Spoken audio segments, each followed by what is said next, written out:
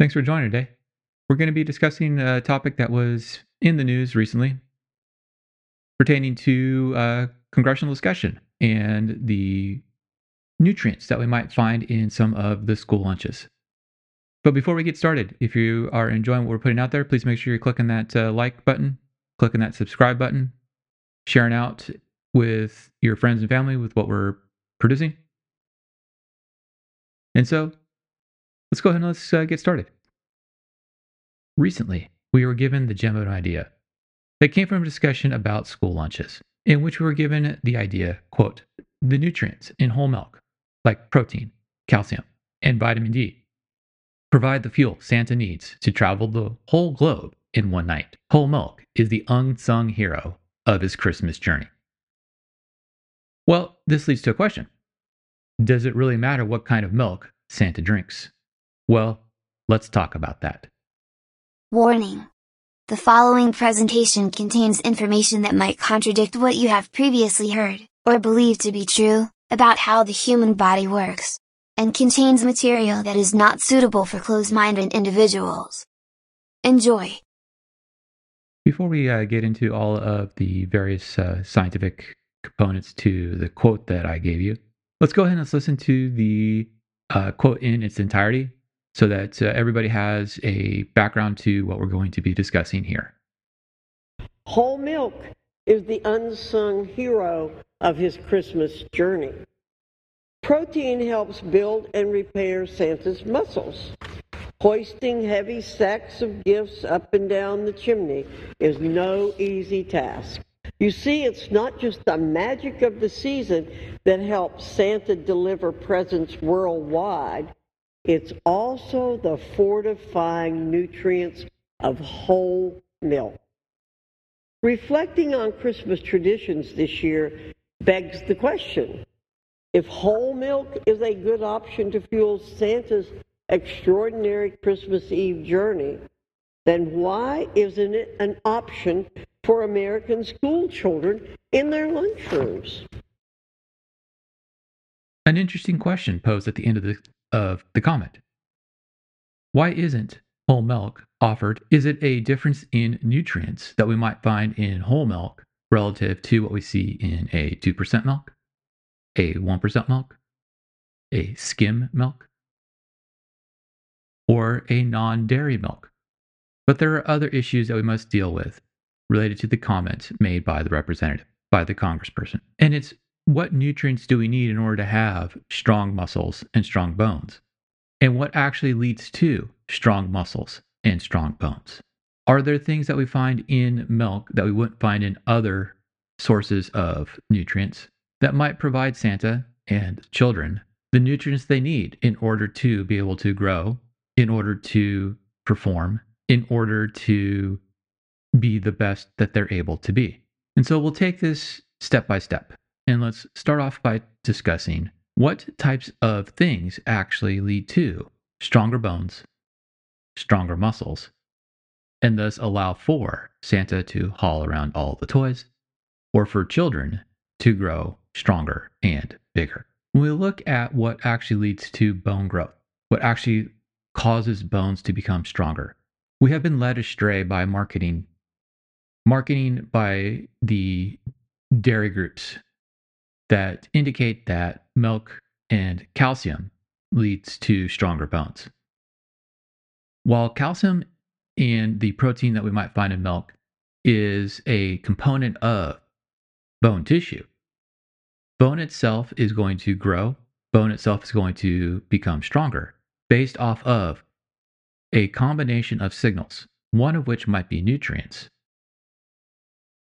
such as calcium and protein that we might get from milk, but it's more reliant upon how often we are using the bones, how much loading we have on the bones that allow for bones to grow and become strong, not how much calcium is in our foods or how much protein we might have.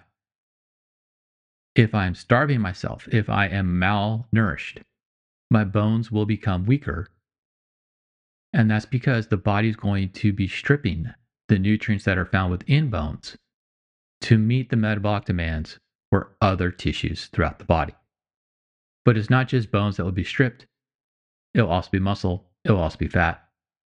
Muscle and fat coming away from other tissues, whether it's connective tissues like bone or muscle tissue like skeletal muscle. And so, what's going to cause skeletal muscles to become stronger? What's going to cause skeletal muscles to become bigger?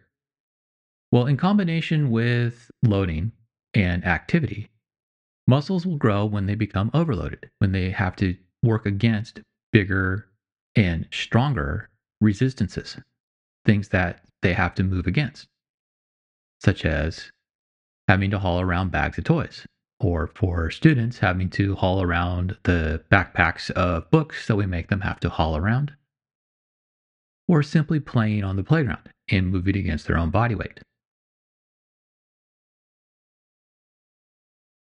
Along with activity, we also have to deal with a whole bunch of hormonal signals, hormones that are going to cause the tissues to grow through regulation of various types of genes that get turned on or turned off based off of the hormone signals in combination with the stresses of activity and the availability of nutrients.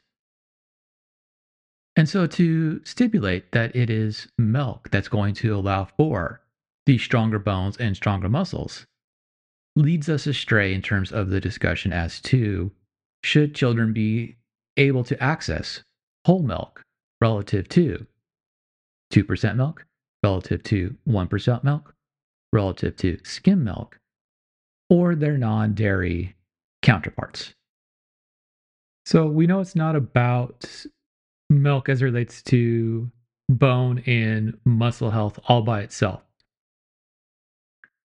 But what's the difference that we might find nutritionally in between the various types of milk that we might have? Now, based off of standardization, it's kind of hard to say anything about the non-dairy milk that's out there because there's no set values across the board that we see. But we do know that the whole entire thing here in terms of the nutrition that gets missed in most of the conversations is that, remember, it's not about calories. It's about the nutrient requirements and meeting nutrient requirements for the body. Those being the carbs, the fats, and the proteins, as well as all of the other micronutrients that we might need. The 2 to 4 grams per pound or 2.5 to 10 grams per kilogram of body mass for carbohydrates, minimum of about 120 grams in the day. For the fats, about half a gram to a gram per pound, or about 0.8 to about 1.4 grams per kilogram of body mass. Remember that we have to have our omega-3s and our omega-6s in there, along with our proteins at about 0.5 to about 2 grams per pound, or about 0.8 to about 2.2 grams per kilogram. And so when we start looking at this, we have to remember that it's not about the calories, is about the nutrients and the difference in nutrients and the difference in the nutrients that we might see coming out of the various milk products. And so once again, looking at the standards that we have for the cow milk relative to other mammal milks that we might find on the grocery shelves, if we start looking at the differences that we see in the various macronutrients, there's not a lot of difference that we see in between the whole versus the 2% versus the 1% versus the skim on most of the macronutrients that we're looking at as it relates to what our overall needs happen to be. Now, if we start looking at the fat loads themselves, there's going to be more fat, yes, in the whole versus the 2% versus the 1% versus the skim. But that difference that we see in fat is not an exorbitant amount of fat, particularly if we start looking at how much fat is needed by body mass per day, particularly for individuals who are growing and growing exponentially as what we see with our children, which is what the argument happens to be in terms of school lunches. As we continue to look at the various things that we might find within the milk and the differences that we might see in between the 1%, 2% skim and whole, we start seeing some differences once again within the fats and the types of fats. But what we're able to do is we're able to see that we can get a good amount of the requirements for our omega 3s and our omega 6s from the whole milk relative to what we might be able to find with the skim 1% or 2%. We see that we get slightly higher values in terms of some of the amino acids in the lower fat content milks relative to the whole milk. We also see that we see a slight difference in some of the vitamin that we get.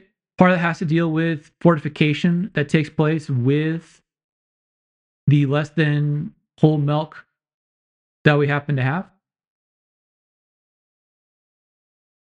One of the things we have to start worrying about as we start looking at what values we see within the milks and the milk products is the non-essential and essential amino acids that we have, and are we meeting the requirements for those factors in terms of essential versus non-essential, particularly start looking at the amount of certain types of amino acids that we might need within our diet within a given day, particularly start looking at the values for things like methionine and cysteine, in which we need to make sure we have about 14 milligrams per kilogram of body mass, about 7 milligrams per pound for those.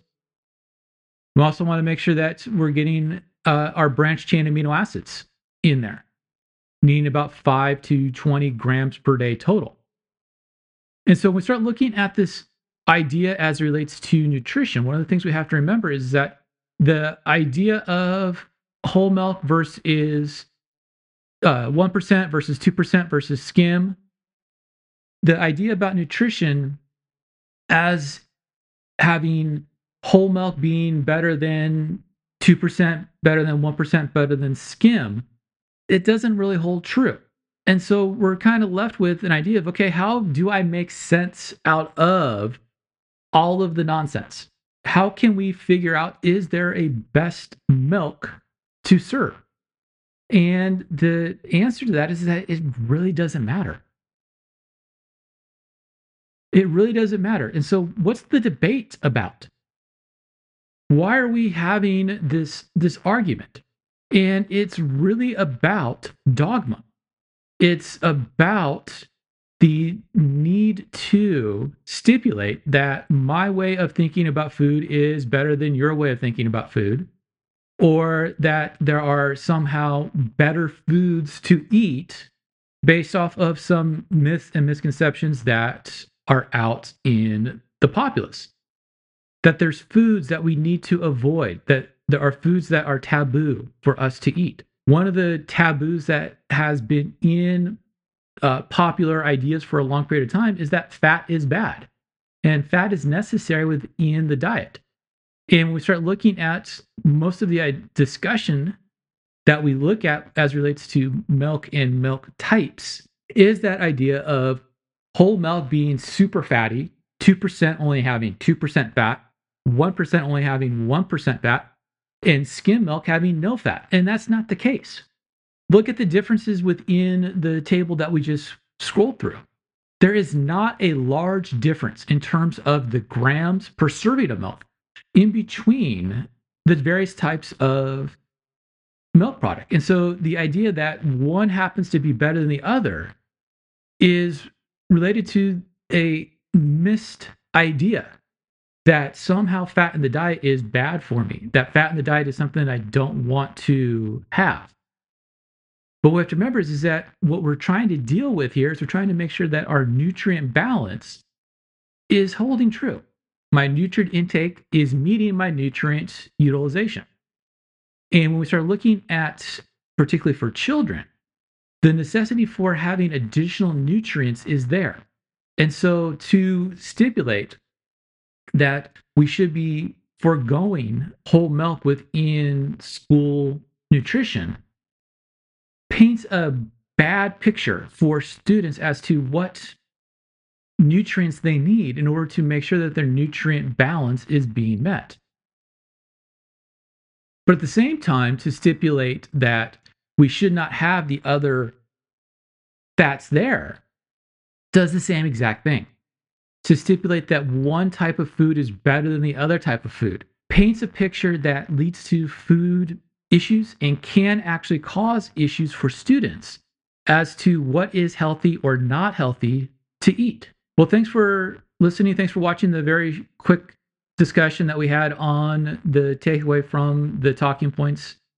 We'll try to get a little bit more detail in this, try to pull in a couple of the other people who have joined the podcast and the talks to get some deeper ideas going and deeper conversations.